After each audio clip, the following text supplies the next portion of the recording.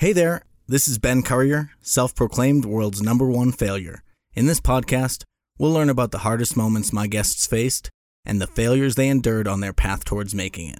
I hope you enjoy.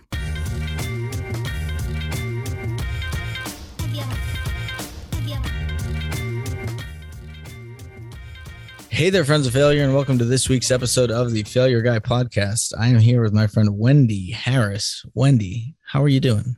I'm good, thank you, Ben. I want to first let the listeners know before you get to pump yourself up, do the pump up, how hilarious our meeting was. Like when you reached out to me, because can you tell them what your bio thingy says under your name? Oh, so my followers have nicknamed me the Queen of Conversation. Mm-hmm. And I'm all about first impressions and building relationships.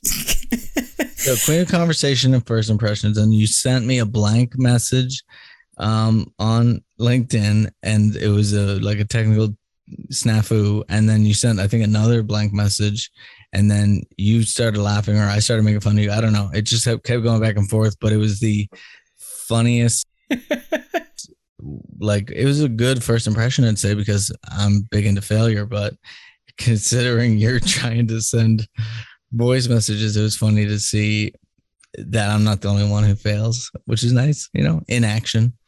I definitely spoke words out loud and pressed the button on the voice notes to send, and then it just went 0, and I was like, oh, so I'm just gonna blame it on LinkedIn. Yeah. It couldn't have been your communication skills or your conversation abilities, because you're the queen. Absolutely not. Is there a king? I've yet to meet the king of conversation. So you just met him. So congratulations. No, I'm just kidding. I don't know. But thank you. I would never be so immodest as to call myself the king. I'm just kidding. So anyways, the thing I do, like we said, is to avoid research. I have people pump themselves up at the beginning. So tell us all the good stuff about you. Tell us all the things that we should know, so that when we get to the bad stuff, we feel better. Well, I'm going to give you the 50 cents rather than the dollar tour. Oh, give me $1.25. Oh, yeah. Okay. Well, so I've been picking up the phone since 1988, and that was probably before you were born, Ben. And nope, not true. It's disappeared. Yeah. Hold on. Sorry, I had to run and get a drink, but I am 1985, so I was a fresh 3-year-old at the time. Oh, okay. So yeah, well, you were a toddler, and I was cutting my teeth on the phone. Honestly, I was making phone calls too. I had a little play school, Fisher Price, jobby. Did you have one of those, like on, oh gosh, what's the film? Toy Story. What happens? The Fisher Price phone. Oh, yeah, that phone. But then I was also thinking you were doing like a mowing motion. It reminded me of the bubble popping thing. That was like a fake lawnmower, if you remember that one. Yes. Oh dear. So I think we tried to work it out in the 30-something years that I've been doing this, that I've possibly made about 2 million dials. Wozers. So there's not many situations that would surprise me.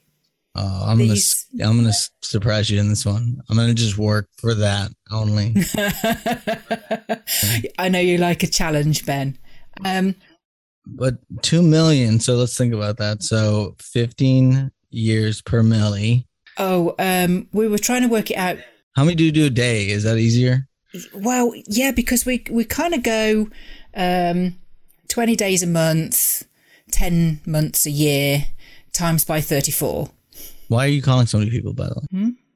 Why are you calling them? These were cold calls for other companies and stuff, or? Yeah, business to business, setting appointments in high ticket, long deal situations. So it was all about creating those first impressions, introducing us as, so that we're not a secret and one thing and another. And so I've literally lined up millions and millions and millions of pounds worth of potential business for salesmen.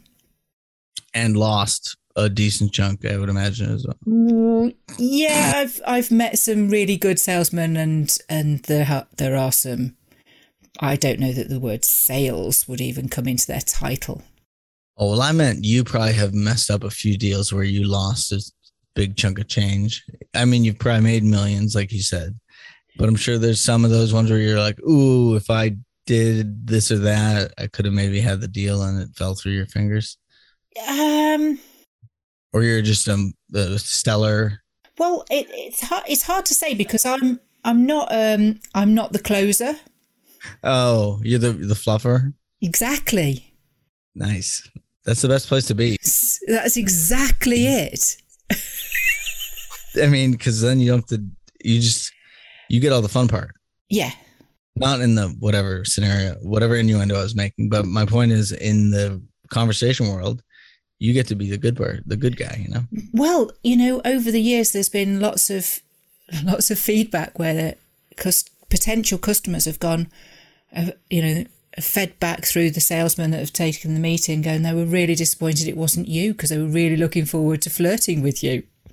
Oh, geez. It's like, I get upset if I make a relationship with whatever, some person, because I have a really high barrier to sales, like my walls go up. So if I like whoever I'm dealing with, I like to try to keep that person rather than get scuttled off to somebody else.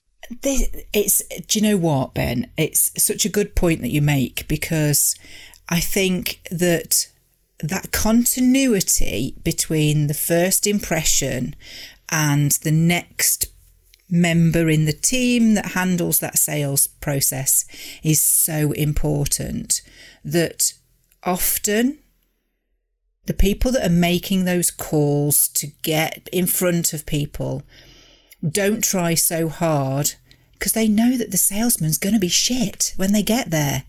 So what's the point of all that effort? It can go both ways. Like it can demoralize both ways. Yeah. But what I heard most was such a good point that you make. That's the part I heard the best. Yeah, you're not failing in that, Ben.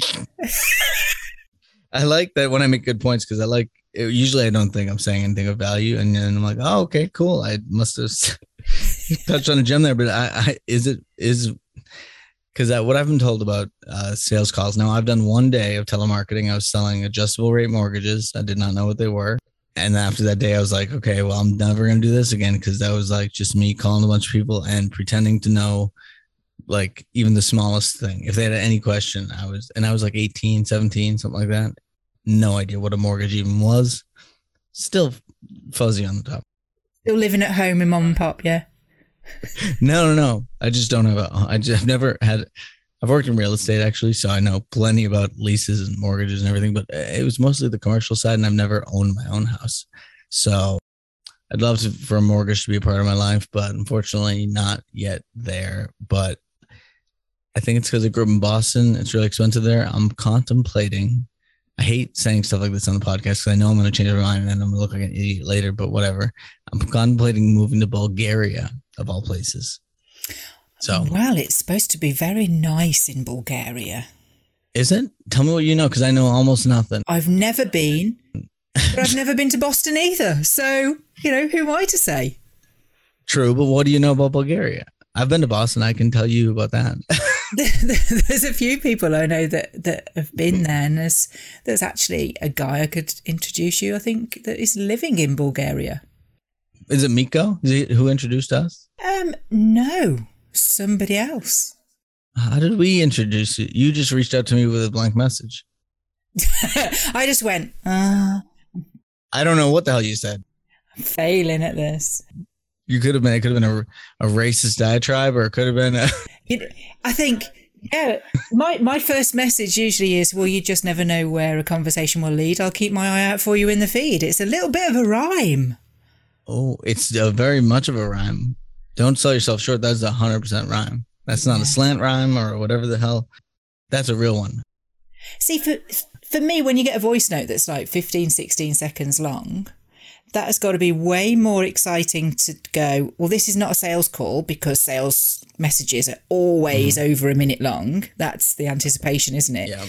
And when you say something like, oh, you know, well, you never know where a conversation will lead. I'll look out for you in the feed and it's great to be connected and I'll catch up with you one day. So that actually looks like a sales pitch when it's typed out. But you know what's the better thing? No offense. Video. And not only video, but really not great video. Like me picking up dog while I'm talking to somebody, like, because I'm walking my dog or whatever, but then he happens to do it while I'm in the middle of it. Doesn't matter if it's 50 seconds or not. Point is, they're getting a unique moment. I don't try to do it while I'm picking up the dog.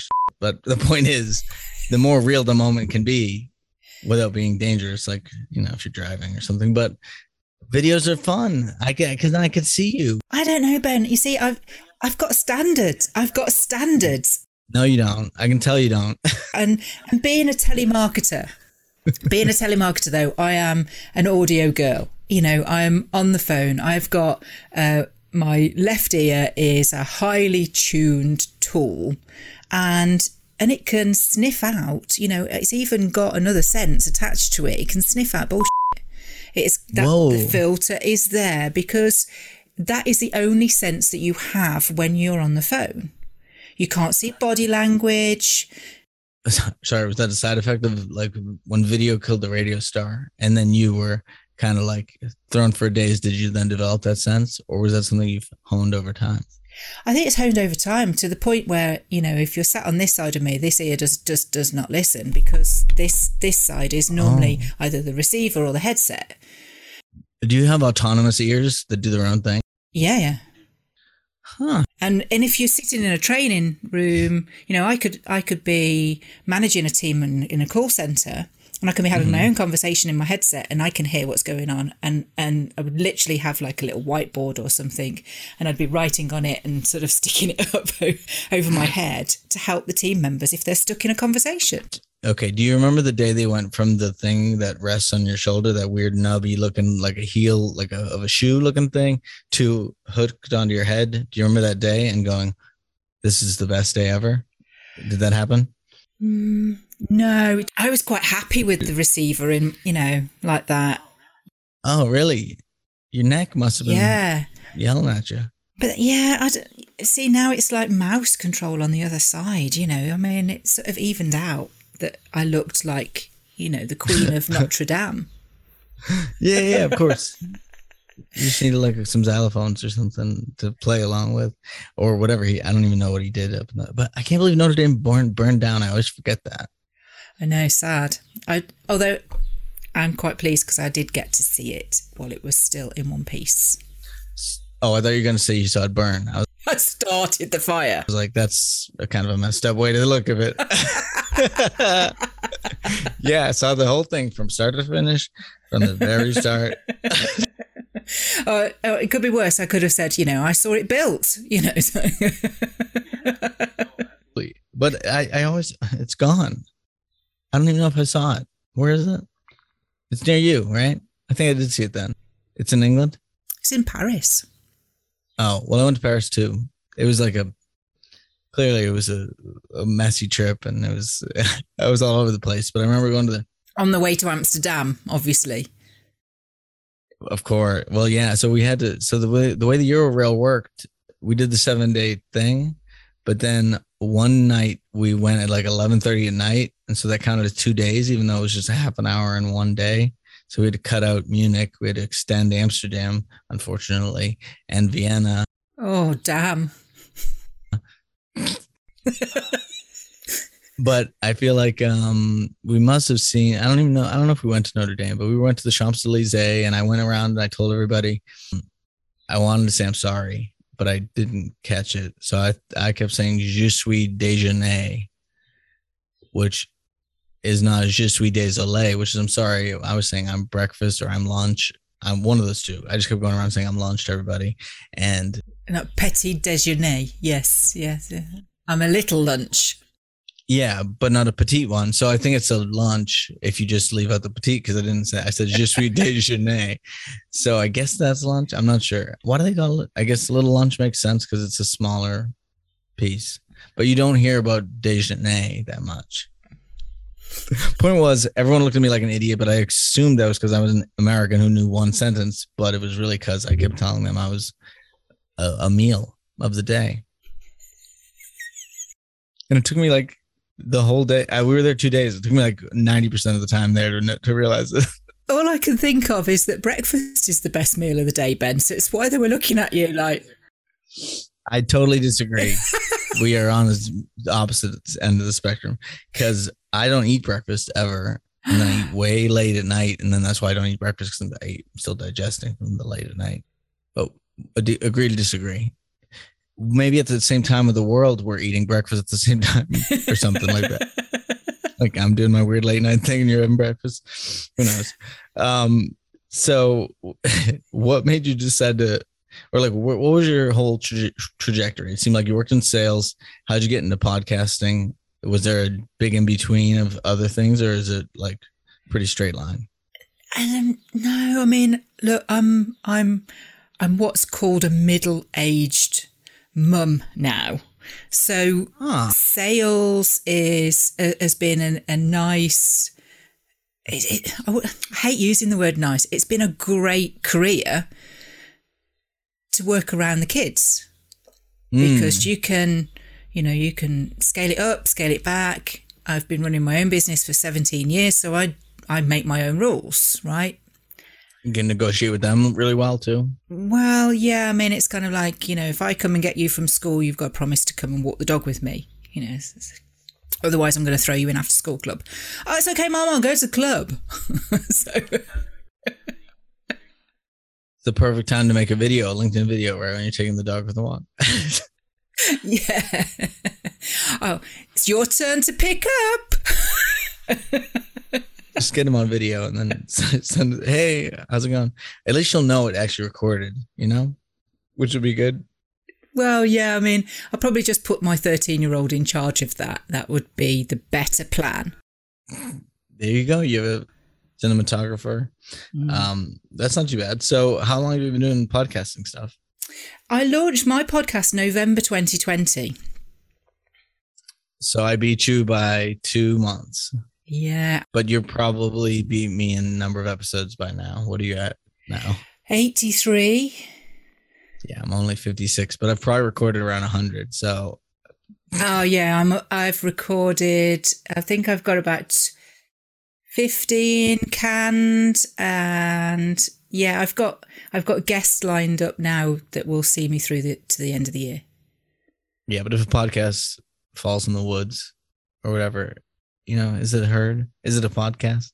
Meaning I got to get some of those out, and some of those are never going to go out. I know that because some are from like over a year ago. No, there's one episode that I really wasn't sure about releasing. Oh, this is intentional sandbagging because I've had one of those.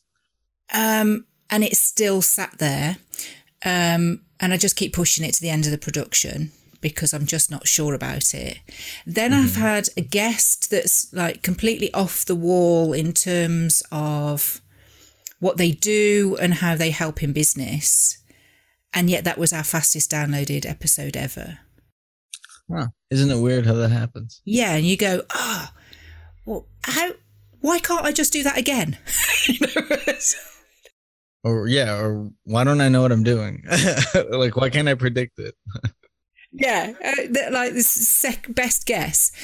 I've got a recorded episode where unfortunately I was trying to get just final consent on it, and he'd passed away really suddenly. So I've got. Then you don't need consent, I'm pretty sure. Right? No, I know, but it was ready to go, and it would have all fallen in line with the funeral and one thing and another. Well, I had not worse, but so I released an episode with a guy named Fred Moore, who's a magician productivity coach, and that was a big spike, and I was like, just based on the fact he's a magician productivity coach, that does not make sense. So, you're not going to believe your eyes. Everyone's like, oh my God, I got to listen to this one because my eyes are not going to see anything. So I think a guy who was a high school football coach in the U.S. died, named Fred Moore. My guy's name was Fred Moore also, but just the algorithm picked up on it or whatever because people stayed. I mean, if they thought it was... the other guy, they wouldn't go, oh, okay, well, whatever. I'll just listen to Magic. I know exactly what you mean. I've just been indexing on Google Search Console. Mm-hmm. Right. So I'm like indexing all the pages, Hey, by the way, IMDb is going to help you for sure. Have you linked your own webpage into it as an official site? Yeah. And that was, thanks to you. Yeah. And you can even do unofficial site, like my own personal company is a main sponsor. I just tried to give special thanks to Arnold Schwarzenegger on an episode and it wouldn't let me. So, well, who was it that was one of my guests was talking about Mr. Beast. mm-hmm. No idea who he was. Oh, yep. You should know that. Because it's in the show notes and it's been backlinked. I've had like nearly 1,000 impressions. I'm like, what? That was like within the last week or two. And it's like when you get a notification, because I've been doing this for 2 or 3 weeks, this kind of console business. Mm-hmm. And you get an email from console going, you've had 30 clicks. And you go, whoa. I had no idea how many I was getting before. It was probably none. Could have been more. Maybe you're going down. Just don't, That's why it doesn't matter. I mean, I try not to look at the metrics that much, but as long as they're going up generally, yeah, they're not really all the time, but some of the total number is always going up. It's that consistency, isn't it? Yeah. It's hard work, though, isn't it? Podcasting is hard work. It's easy having a conversation. The hard part is having enough of a conversation that is something of value to the people that want to listen. So I didn't listen to any podcasts for the first year. I knew the concept. I knew what they were about. You mean you started to have one and make one without knowing what any of them sounded like? Yeah. That's awesome. I just knew how I wanted my content to be received, and I knew how I wanted the guests to be portrayed, and that was it. So, and for the listeners, what's your podcast called? Making Conversations Count. Nice. Honest, relatable conversations with business leaders. Ooh. Now we've had some really, really cool people on, and except for that one person. The one person. Well, obviously I'm the coolest person. I meant the one person that you didn't release and you're still not going to release, it sounds like. I know, yeah. It's poor Bobby, poor Bobby. Oh, we don't have to name him. I hope that's a fake name, like a stripper name. No, it's his name. It's definitely his name. Well, he's not going to listen to this. No, you didn't even listen to this as far. He would approve. But I've just kind of said I will put it out there at some point because his content is still relevant. It's evergreen, the advice that he was giving, and that's kind of the point, isn't it? Is that we all love stories. We all love, it's like for you, Ben, I'm here because I failed so many times that it is laughable. And we can't forget to get into that because I want to get into that. Yeah, I mean, this is my third business, so I've had to fail before. We all do. If you're going to do anything of value, but his evergreen thing reminded me that I had a guy, still haven't released it, and his name's Sam Harris, which is the same as an author, the famous atheist author. So that would help with the algorithm. But he changed the name of his app that he made from when we recorded it to now. So he's talking about Syncify the whole time, even though it's Reason. I'm like, what am I supposed to do with this? I'll either re-interview the guy or I can't go through and like chop it, or just say, hey, every time he says this, it's that. No, it just doesn't. It's not evergreen is my point. It's brown. It's on the floor waiting to be picked up again, isn't it?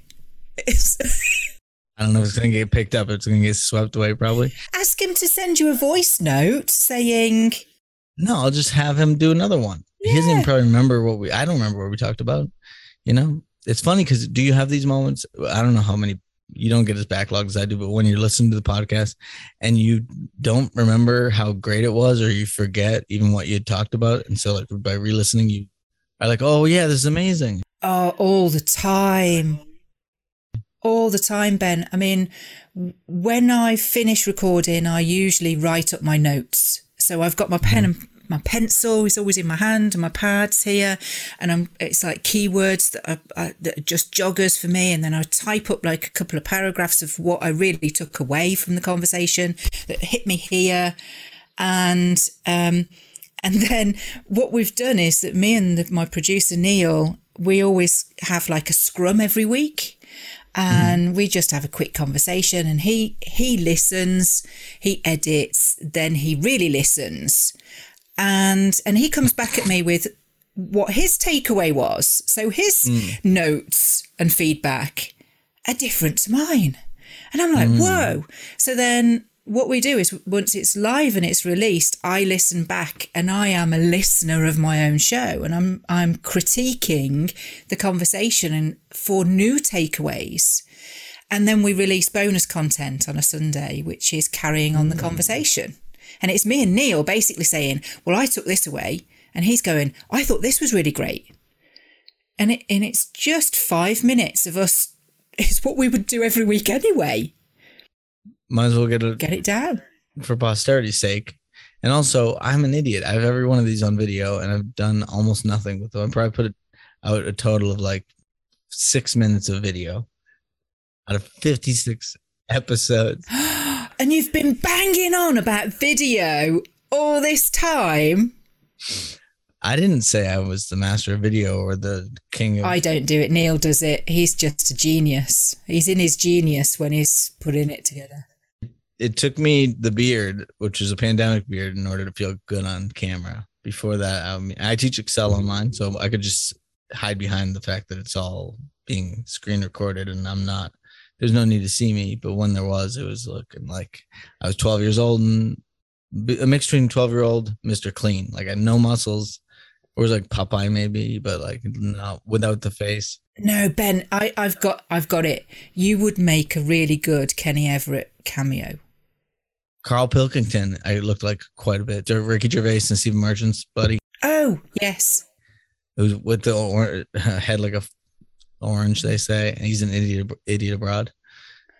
Him, I used to get, and then Billy Corgan, I used to get. So like those are not as good as whoever has a beard I would get. But who's the one you said? I don't even know who Kenny Everett. He was 70s, 80s. He was a radio DJ, but he did sketch shows. It was the Kenny Everett show, and he did loads of different characters. Was he funny? He was hilarious, and it's still funny. Perfect. Love it. Because I want to do stand up at some point, but I've been not doing any at all. So why not? Well, it's scary. So you've got to be super bold. Of course. But then the pandemic made it harder to even go do a stand-up thing. I'm certainly not going to do it on like a Zoom where there's weird delay or whatever. Don't you find it's funny though when you stand up in front of people? I mean, I've delivered keynotes and presentations, right? And I'm used to interaction. I'm used to having some kind of feedback or, noise or heckling. Heckling would be fine. A lot of tomatoes being thrown. Yeah, that would be fine. That's why I usually wear red, Of course. But you look at people and there's this like blank expression. Mm-hmm. And you start to panic because you just think, oh, I'm not hitting home with anything here. There's just these blank expressions. And I've been told that it's actually that people have got their listening face on. Resting listening face. When they've got that blank expression, it's because they're taking in what it is that you're saying. And you're viewing it as the opposite of that. Or at least taking it in and not liking it. Yeah. It's better than there only being two people there that showed up, and the people I promoted this thing for a few months, and then it was at a Microsoft store. So I teach Excel. So I was like, it's at a store. Someone will come. I've done so much networking, and only one person came, and then a store employee also sat for the, we won't call it a keynote. We'll call it just my mini TED talk, I guess, about Excel. But I was like, I did that once. I was like, what am I doing? I should be doing this online. I already have like tons of people listening to me online. What am I doing? Trying to drum up real life stuff. But it helped with a lot of the confidence stuff and just working out the material or whatever, like the training material. If you are a professional looking at the European startup scene, Germany is a place you cannot miss. Fortunately for you, there is StartupRad.io, the authority on German startups. This English-only podcast brings you fresh interviews each week. Most likely, you have never heard or read anything on these startups before in English, but you will in the future. Be ahead of the curve and subscribe to StartupRad.io podcast, or check for the StartupRad.io internet radio station. Check your Alexa for the StartupRad.io skill as well.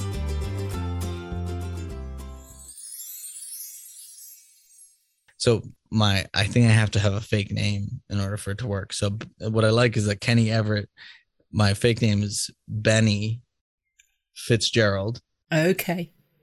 Oh no, sorry, Fitzpatrick. It's because I'm Irish. Fitzgerald is not Irish, correct? Benny Fitzpatrick. The point is, doesn't matter because I'm not Irish. The point is, it shortens to Benny Fitz, and so the special is going to be called Friends with Benny Fitz because I thought that'd be funny. And then it's funny, yeah. I built from there. So Fitzpatrick, I think is what it is. That's the most Irish sounding. I'm like 94% Irish, so I figured I'd lean into that. My name doesn't sound Irish at all. Plus, people want to put COUR it. So I need some other guy to bomb on stage. It's not quite me exactly. I think this is kind of why I started on the phones. Was I loved playing I was always in acting and at school and stuff. You were? Yeah, I loved playing characters and making people laugh. Who'd you play? I was the cleaning genie once, and I had a bright pink lambswool jumper that was stuffed with a double D bra, and the ridiculous lipstick and the blue eyeshadow and the curlers in your hair, and and you'd come out with your tickling stick. And you'd have to wait for people to just stop laughing at how ridiculous you looked so that you could deliver your line. So just like I was saying, I look like Mr. Clean. Is Cleaning Genie a person that's popular over there, or is this a made up? Yeah, no, it's just a made up character in Alibaba and the 40 Thieves. Oh, okay. It was a character's name? Yeah. Oh, okay. That makes way more sense. I did the lighting for Oklahoma, if that helps. I could just see you as Doris Day. Doris Day with a beard. I know when the wind comes swooping down the plains, what you do with the lights, I think. I don't remember any of it. It's such a vague memory that who the hell knows what I actually remember versus tell myself I remember. But I want to hear more about your failures because we've heard very little. So what was the first business that did not work out? And how'd you venture out into that? So my first business was I was selling software for a pal, actually. And they were making so much money, they decided to go into property, and they weren't asked about getting supplies in or running the company anymore, and just basically said, we're going to close the company, thank you very much. So me and another lady that worked there went, well, we can do this on our own. So we set up it was just mail order. Did they not make the software themselves? No, we just bought in and resold. We were just middle women. Uh-huh.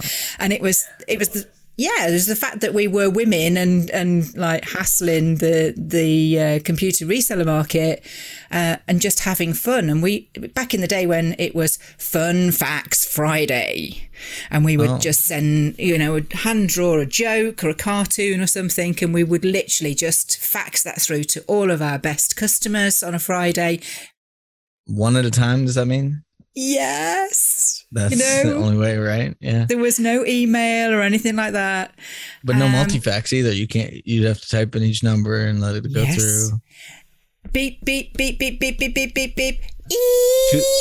2 days ago, for the first time ever, I bought and played and utilized an 8-track player because I had one attached to my record player. I didn't realize it. And I bought an 8-track at the store. I now don't know what to do. Do they rewind? I should have just Googled this, but my point is, it says programs. It just stopped, and now I can't even get. I had music. I don't know if I'm like a VCR situation where I need to rewind it in a machine.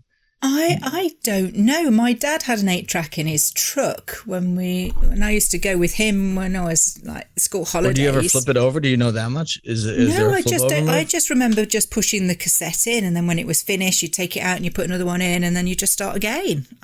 Okay. I honestly don't remember. But then, I'm old. So I'm new to it. So I'm getting in late, but I've got a recording one. I've got a head cleaner one. There was 25 cents each. I got Sonny and Cher. Yeah, you're asking the wrong person. I used to listen to War of the Worlds by Jeff Wayne. That was our thing. You mean there was a rereading of it, not the Orson Welles thing when he did it on the radio? No, it was a musical track, so it was narrated by Jeff Wayne. War of the Worlds. Oh, Nathaniel. Thank you. I can't sing for the life of me. And I also made it up, obviously. But I didn't know there's a musical version of War of the Worlds. Yeah. It's really big. You mean Tom Cruise did not make it big for you? Tom Cruise, well, it was not a musical version. I saw No, it wasn't. Him sing no songs. So, some of the music I think was in the background. So I remember there was the Orson Welles one where he freaked everybody out back in the whatevers, 30s, 40s, 50s. I have no idea. And then no idea what happened in between. A musical, apparently. It must have been. I hate musicals too, honestly. War of the Worlds. When was it? You can hear me typing now. I'm going to say 1958. 1978. Knew it. I was just a little bit off. There's one number off. Oh, no. I should have thought whether or not you'd be around to see it. Obviously, I picked way too early, but I thought no one would do it that late. Who the hell's going to make a musical about it in the 70s? But I guess that's when they were doing Age of Aquarius type stuff, whatever. Is that then? I mean, it was still all peace and love, man, Well, it was fading away, though.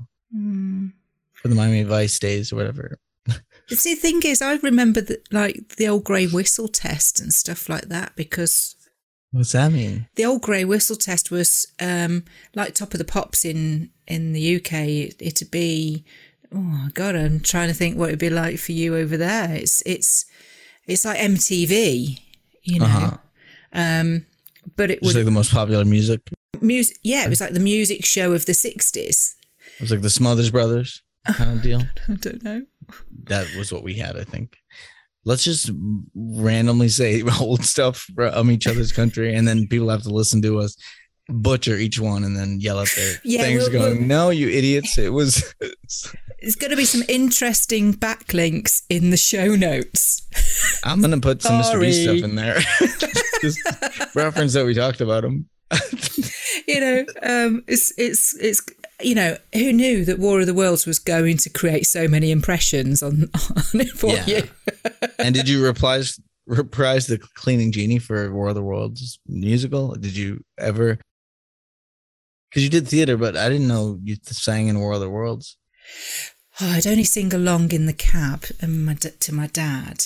I wouldn't necessarily, do it now, but I can do karaoke poorly. That's about it. I couldn't. No one wanted to come see me on stage on purpose. No, I dragged my husband up on karaoke in Cyprus one year when it was Handbags and Glad Rags by Stereophonics.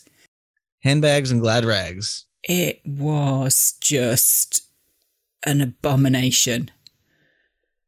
Isn't it nice when you know you're screwing it up and you're halfway through the song and you have half the song to go?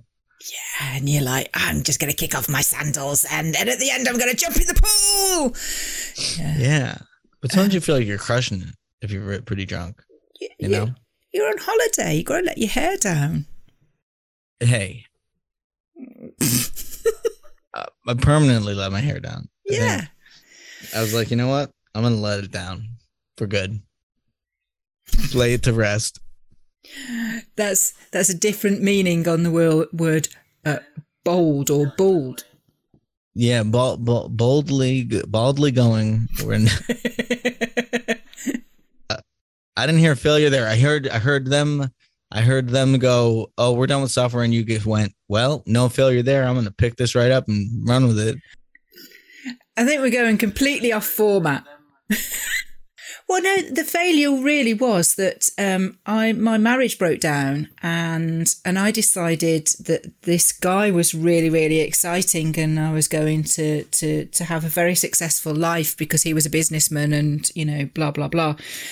So I literally walked away from a very successful business for love, and was home in like 4 months after. Huh. Meaning love was over. And it was like, well, all he wanted really was my contacts and my business. That's all I want too.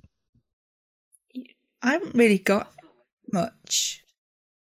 I'll still love you. I have no idea who your contacts are. It's like,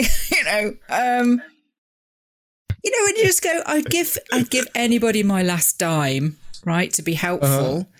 But then people just disappoint you. And that was a big disappointment. It's rough when you leave, because I know I've felt like, oh, I'm on the verge of success or whatever. So I'm sure he was like hey, I'm going to be next big thing. And then it was just nothing, a big dud. I'd got my own home, my own car. I'd got plenty of money in the bank account. I'd got a great network of friends and my family. And I moved away. I literally moved 120 miles. It's not a lot in America, I know that. But over here. It can be, for sure. It's still, it's not like you can just pop in and have a coffee just to make yourself feel better, And it was really before mobile phones were really that good. Of course. So keeping in touch was hard work. I just remember calling my friend's house and be like, hey, friend's mom, is John there? And she'd be like, no. And I'd be like, all right, well, let him know when, and then maybe hopefully I'll be near the phone when he comes back, because that's all it was. And then I did get a pager. My mom bought me a pager. That's about as early as I went. We had phone boxes, and you'd go over to the phone box and you'd ring 3 rings and get them to ring you back at the phone box. Well, I would get the page, and then it would be 911, and then I'd maybe find a payphone. Those kind of faded a little faster than I thought, but payphones are cool. I think we should just keep them because they're cool. You do keep them, right? Well, we've turned them all into like little bookshops here, Oh, Superman changing rooms. Oh yes, no. I'm not sure that Superman pops by very often. I thought he favored those ones. I thought you could fly around. I'm pretty sure. Yeah, it's within his possibility. We could find him changing in one of those. I'm pretty sure, but maybe that's a Doctor Who like crossover or something. I have no idea. But all right? So we actually talk about some failures. What would you say is your biggest failure, mistake, whatever misstep? Was it that leaving the healthy life for the? No, I came back and had to lick all my wounds and rebuild. And a little later, I met my now husband. We've been together 20 odd years. Every year was odd. It was just a strange. Well, occasion. I hadn't got much of a track record to stick in at anything. So to say today that, we've been together 20 odd years is kind of. Well, you're like 25, right? So that's pretty impressive since you're 5. So that didn't make any sense to say. Hypothetically. It's just odd. It's just odd that, life never kind of gives you what you set out for. And sometimes you just don't know what it is that you're setting out for either, right? So I decided that I was going to leave my corporate job and start another business for myself. And I bought a franchise because I wasn't brave enough to do it on my own after the last time it failed. And, I thought a bit of a security blanket. You want a roadmap. And I didn't want history repeating itself. And my husband emptied his savings and said, here's the money to go buy the business. And then that all went tits up. Love it. And it was just, like. I love that he's still with you through that. It's because I know that. Yes. is the case. It was so stressful because, How much did you feel like an ass? Oh, big style. Big style. It sort of caves in on you from all directions because you've failed yourself, you've failed your partner, the money is dried up. There are so many other people in the same position as you who have made the same bad choice. Yet you all thought. Yeah, you probably were given advice against whatever you did. There was no kind of alarm bells. That was I think what got all of us was the rug was pulled so quickly, and it wasn't everything that we thought it was going to ever be. It wasn't my magician friend, because then you would have been still fine because everything doesn't move. Yeah, the rabbit would have popped out the hat and would have been fine. But it's like anything. I always say, where I am today is because of those things. Mm-hmm. Meeting somebody after the failed franchise who said, Wendy, I know that you're good at sales, come and help me. I met through the failed franchise. And then they turned around and went, why are you not just doing this for yourself? That's what people say to me all the time because I'm a financial planning tech guy and then my life's a financial wreck. I'm like, I don't like taking my work home with me. I'm an idiot. Yeah, sometimes you just need to be told, don't you? It's like the right thing to do, but you're just like, I want to be immature because it's my choice. Do I have permission? Okay. Yeah, I mean, it's funner, more fun. Well, I'll say funner. It's funner to do whatever you want with your own money. But then after a while, you realize you just can't do that unless you make an obscene amount of money. So I got to figure out how to make an obscene amount of money so I can live the wacky lifestyle. So I figured best way to do that is world's number one failure. Clearly, that is a path that's just ready, primo money making opportunities. I'm actually just avoiding my main business by doing all of this stuff. So I can actually say, hand on heart, I've had to curb my podcasting activity to 1 day a week. Podcrastinating is what I think someone else called it, but I've said it more times probably than they have. We all get drawn to what we enjoy doing most. And when it comes to, gossiping, I mean, this is what my husband says. I've been paid to gossip my whole career because that's what sales is. It's about having a conversation, telling stories and all of that, drawing people out. I was so jealous. So just because I don't think you know the story, I've been fired from every job I've had since graduating college, which is 6 for 6. And when I started the podcast, it was 5 for 6. So I got fired from one while I was on the podcast. But the one I got fired from on the podcast, I told him I want to move into sales because I'm an extroverted guy who's like only talking through numbers in a spreadsheet. I need to be doing what you're saying because it seems like it'd be much more fun to just be talking to people all the time. Yeah. Even if I suck at sales, I'd get better. But I mean, I'd still just be talking to people. Look, you just don't know where a conversation will lead. Exactly. If I say less words right now, who knows what you're going to say? Ooh. I just think you should do it. Just do it, Ben. Do what? Do the sales. Oh, yeah. But I have my own thing that I sell. I don't even like to sell that. My own product. I didn't even put an ad on my own podcast for it until like 30 something in. And now. Well, you're your own sponsor, aren't you? Yeah, but I didn't have an ad or didn't really talk about it. Now I only put the ad at the end because I'm like, why even put it at the beginning? The code has never been used that I give out on the show. So it's like, there's not a lot of overlap between like failure and people who want to learn Excel.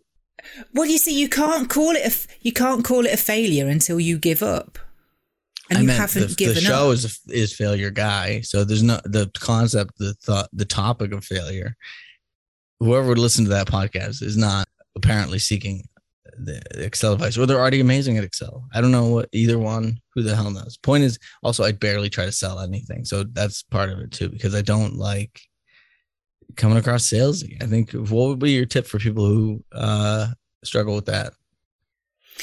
The number one tip is, if you've got something that can help somebody, you just ask how you can help. It is as simple as that. Yeah, the best way I've heard of it is instead of calling it sales, would be earning the right to make a recommendation. And then, because then you're just recommending something that they should do. You didn't like that one? Mm-hmm. Well, I'm sorry. It was Phil M. Jones. He's a great guy, and I like Phil. Said that. You do? I've been trained by the same trainer as Phil. I don't know anything. I just interviewed a guy who interviewed Phil on his podcast, so I basically interviewed Phil. Oh no! Next one. It says it backwards, so exactly what to say. Yep, that's a good one. And I like the Audible only one that you can look at on Audible. This is his mate. They ask you answer. They're all backwards, so I have to read backwards. That's Phil's mate. They've got a book coming out together. In real life, are they backwards? Do you read backwards? Yeah, and upside down. Is mine backwards for you? No. Oh, perfect. Okay, cool. Unless my brain has just flipped, so that your brain's backwards, unfortunately. We're running out of some sort of time. Who the hell knows? I know I have more stuff to do today. No, that sounds bad.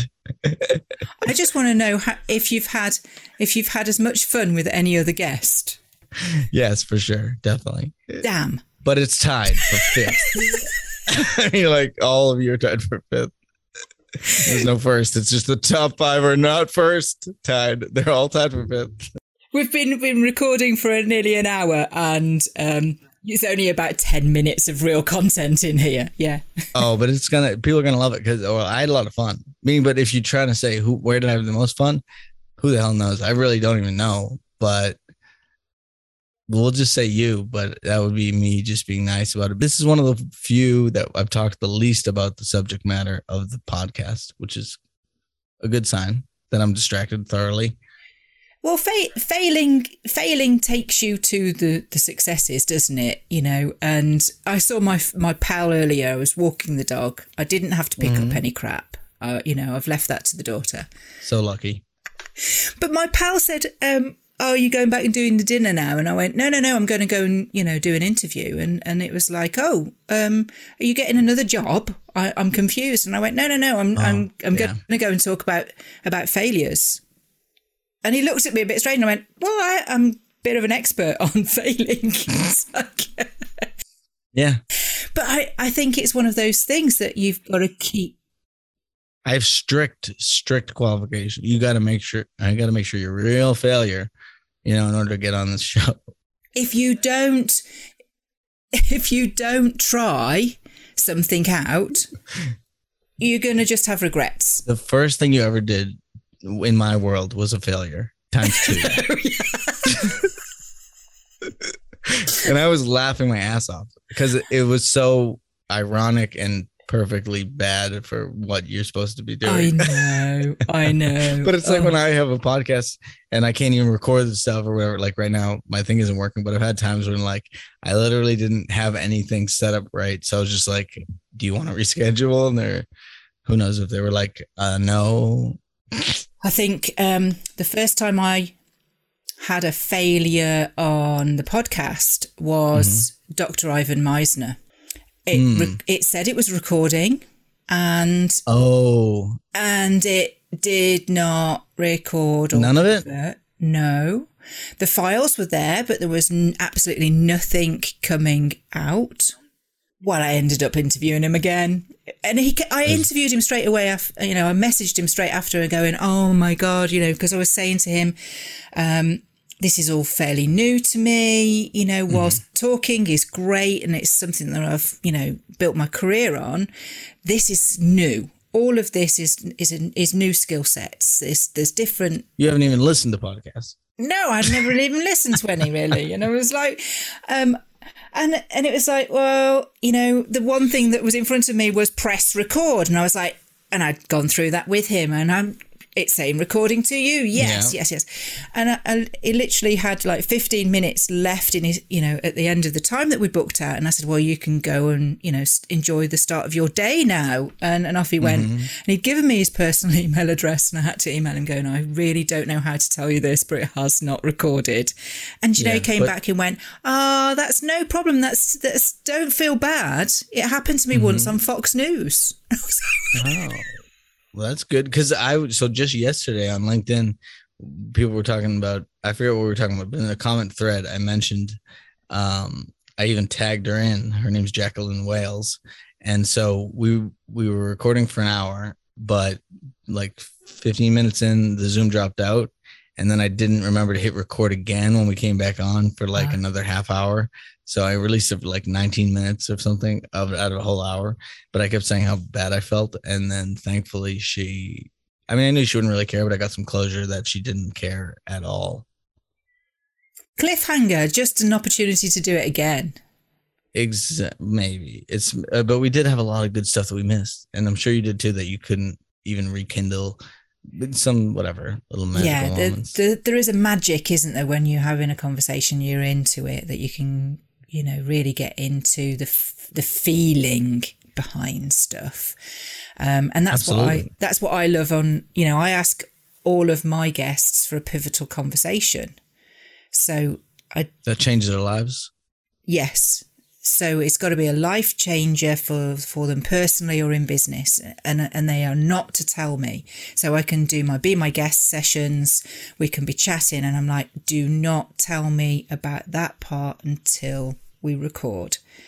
Because I want that to be authentic. I want it to be genuine. I want it to be, because there are, let's say there are presenters, there are podcast guests that go around doing lots of podcasts, talking about themselves and their books and whatever they're flogging. That's why I don't listen to them. It's not that I'm lazy. I don't do research because I don't want to spoil it. Yeah, that's the same for me though. I don't want to sit and listen through somebody's self-serving pitch. Yeah. Plus, my listeners haven't heard him either. They don't know you, so I got to be like them, right? I want it to be that we could meet up in the pub or the bar, and you strike up a conversation, and you're having a drink, and you go and you're having another.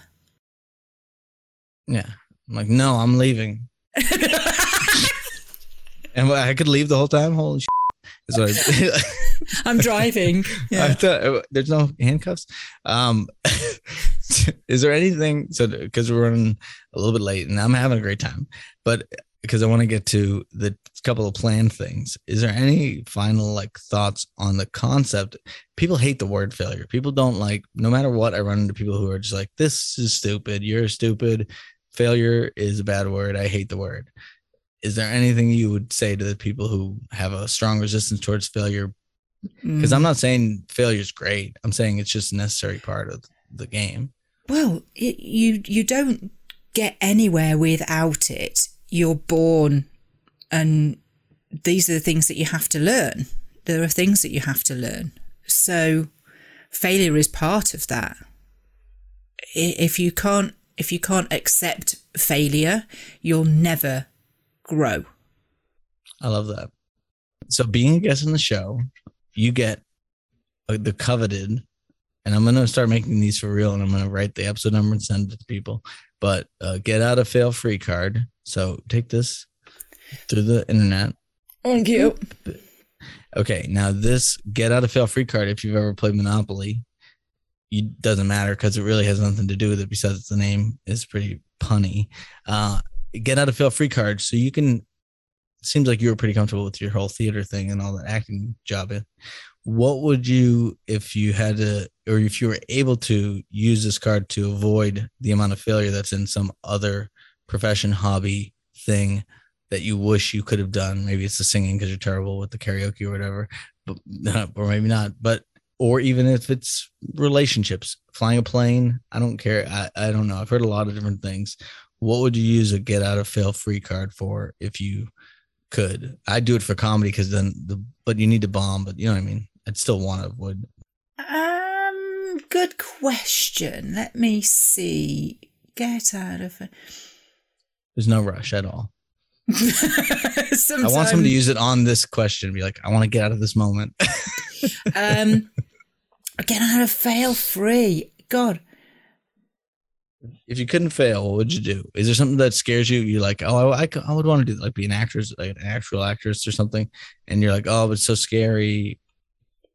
I have a secret desire to be a keynote speaker. You've done a keynote speech at least once. I've heard. But only to like little bitty, I want a, big conference, hundreds of people there, But written on my blackboard is a TEDx talk. Hell yeah. And I guess it's, what do you pick? I've had quite a colourful life. What would you pick to talk about? I think, what is it, 18 minutes or less is what it is. I think something like that. Have you read the book by Chris Anderson? No. You have to. He started TED, and it's all about how to do a TED Talk, and it's got amazing advice. So it's like how to, I forget what it's called, but it's something like how to do a TED Talk or how to, I'm not even going to try. Chris Anderson, take a look at it. It's just, if you look up TED Talks. It's like starting a podcast. Yeah. Yeah. Instead of knowing nothing, you can know what the guy who started, because he's got great advice about like, things about like how much you should put on the slides and stuff and how distracting or not you should be, whether you should go for funny or not, like all sorts of things, and uses examples from various TED Talks. But I've also wanted to do, that's why I said that my thing was like my mini TED Talk, because I read that book and then tried to make that version of it, and I've since read it again. So I think you should definitely check it out. I'll send you a link to it or something if I remember. Thank you. AKA you won't get a link, but well, if you don't ask, you don't get. It's always going to be a no, right? True. Have you done Toastmasters? No. Start there. It's one of those things that it's kind of like, as a mom. Here we go. Okay, you're gonna high road us. It's always like bedtime or after hours, or there's like 7 a.m. ones or something. There's weird time ones. Yeah, it's the getting them up ready for school and stuff like that. Do you know what goes on at one of those things? At 7 a.m. I dread to think. At a Toastmasters meeting, regardless of the time. I'll have to check it out. But there's Professional Speakers Association. I'm saying I'll tell you what it is, but like, cause you'll get up. Sometimes there's like little mini speech things. There will be, but usually there's either one person who's getting up and presenting or multiple people or yourself, but there's a person whose job it is to count how many times you say and ah. There's a person whose job it is to do certain, so like they inform you of certain things, like whether you're running too long. So it's a lot of like really good, like hands-on training. That's weird. That weirds me out. It's like role play in sales. I have clients that say, "Oh, can we do some role play, please?" I hate that. I can't do it. Can you not do it? I can't do it without laughing. I can't pretend to have an interview. Like if it's going to be like if I'm pretending to interview for a job, I just can't do it. I've tried to do it with an ex, and I was like, I can't do this. Is stupid. I'll just do it in my head. You know that it's not real, don't you? So so it's not even a good dry run.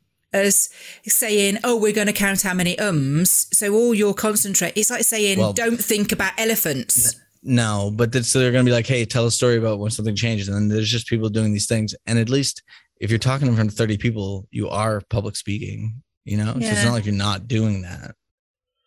I suppose. I'd recommend it. I got a little paper award for something. I don't know, a 2 truths and a lie thing that I told who knows what it was. But point is, I think at the very least you should check out that book, because not a lot of people think through. There's that quote. What is it like? If I had more time, it would have been a shorter letter. Who said that? Basically, brevity is more difficult to do well sometimes than a lengthy thing. So like the TED Talk, to jam pack a good amount of stuff into that little bit of time and to make it really interesting can be tough when you are used to either going long or shorter than that. So I also want to do TED. Well, let's have a race. Let's see who can get there first. A bit of accountability. Okay. Yeah, or just competition. I'm up for that. Okay. I bet I get to do a TEDx talk first. Okay. Well, that's going to be a fun competition with basically I already won. It seems it got the whatever that satisfaction would have been, because it seems like it would have been very close to zero. So what did you use it for? Did you even use your card yet? Is it a TED Talk? I think it's be the TED Talk. So, if the card works. Public speaking, to be a real keynote speaker, you said it was a secret. So the hot gossip, everybody, is that we've got a previous keynote speaker who wants to be a keynote speaker. You've heard it here first. And she's going to keep doing it. She's going to keynote higher, which it's funny because I was asking somebody who is a keynote speaker. His name's Pellegrino. He's one of my recent guests, or at least released wise. And he was saying it's funny because all they do is keep trying to get you to say, he was doing like a 2-hour, 3-hour presentation. Like, can you do it shorter? Can you do it shorter? Like, he keeps having to do it shorter. And it's like, while it is difficult, it's less time that you have to do work for, which is, a nice side benefit. So I guess this could be the same answer, but instead of fake it till you make it, I say fail it till you nail it. So what's the next thing you're going to fail at until you become better at it?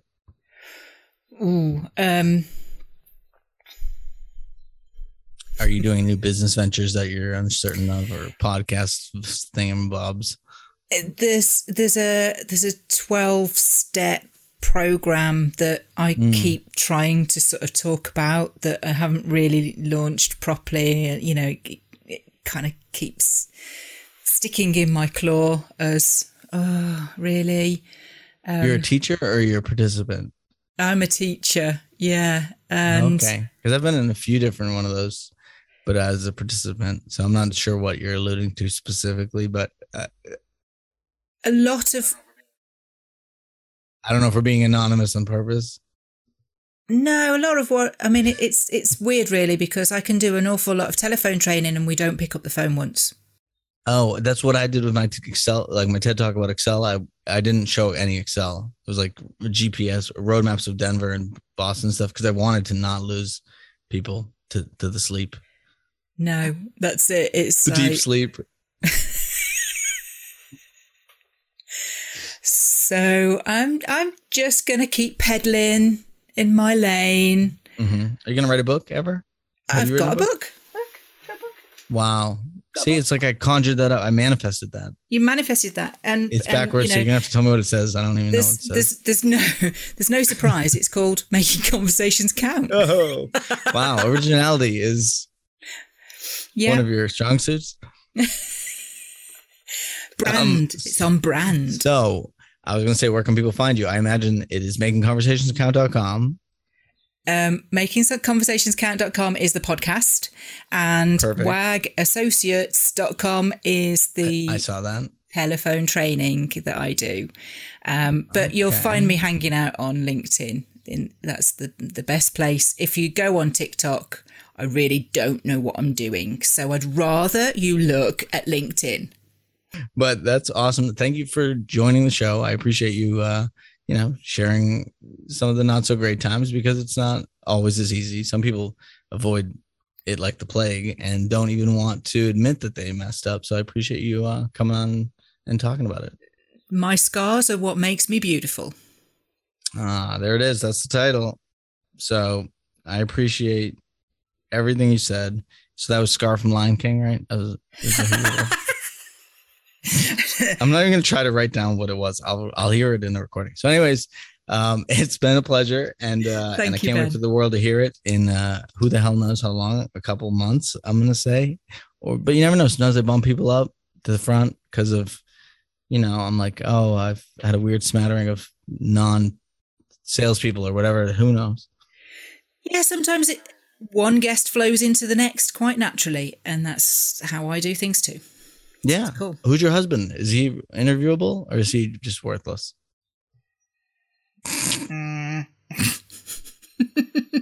Make sure to start the podcast with that part right there. Okay, well, thank you very much. I appreciate it. Thanks, Ben. Would you like to be more efficient, productive, and confident in your work at the office?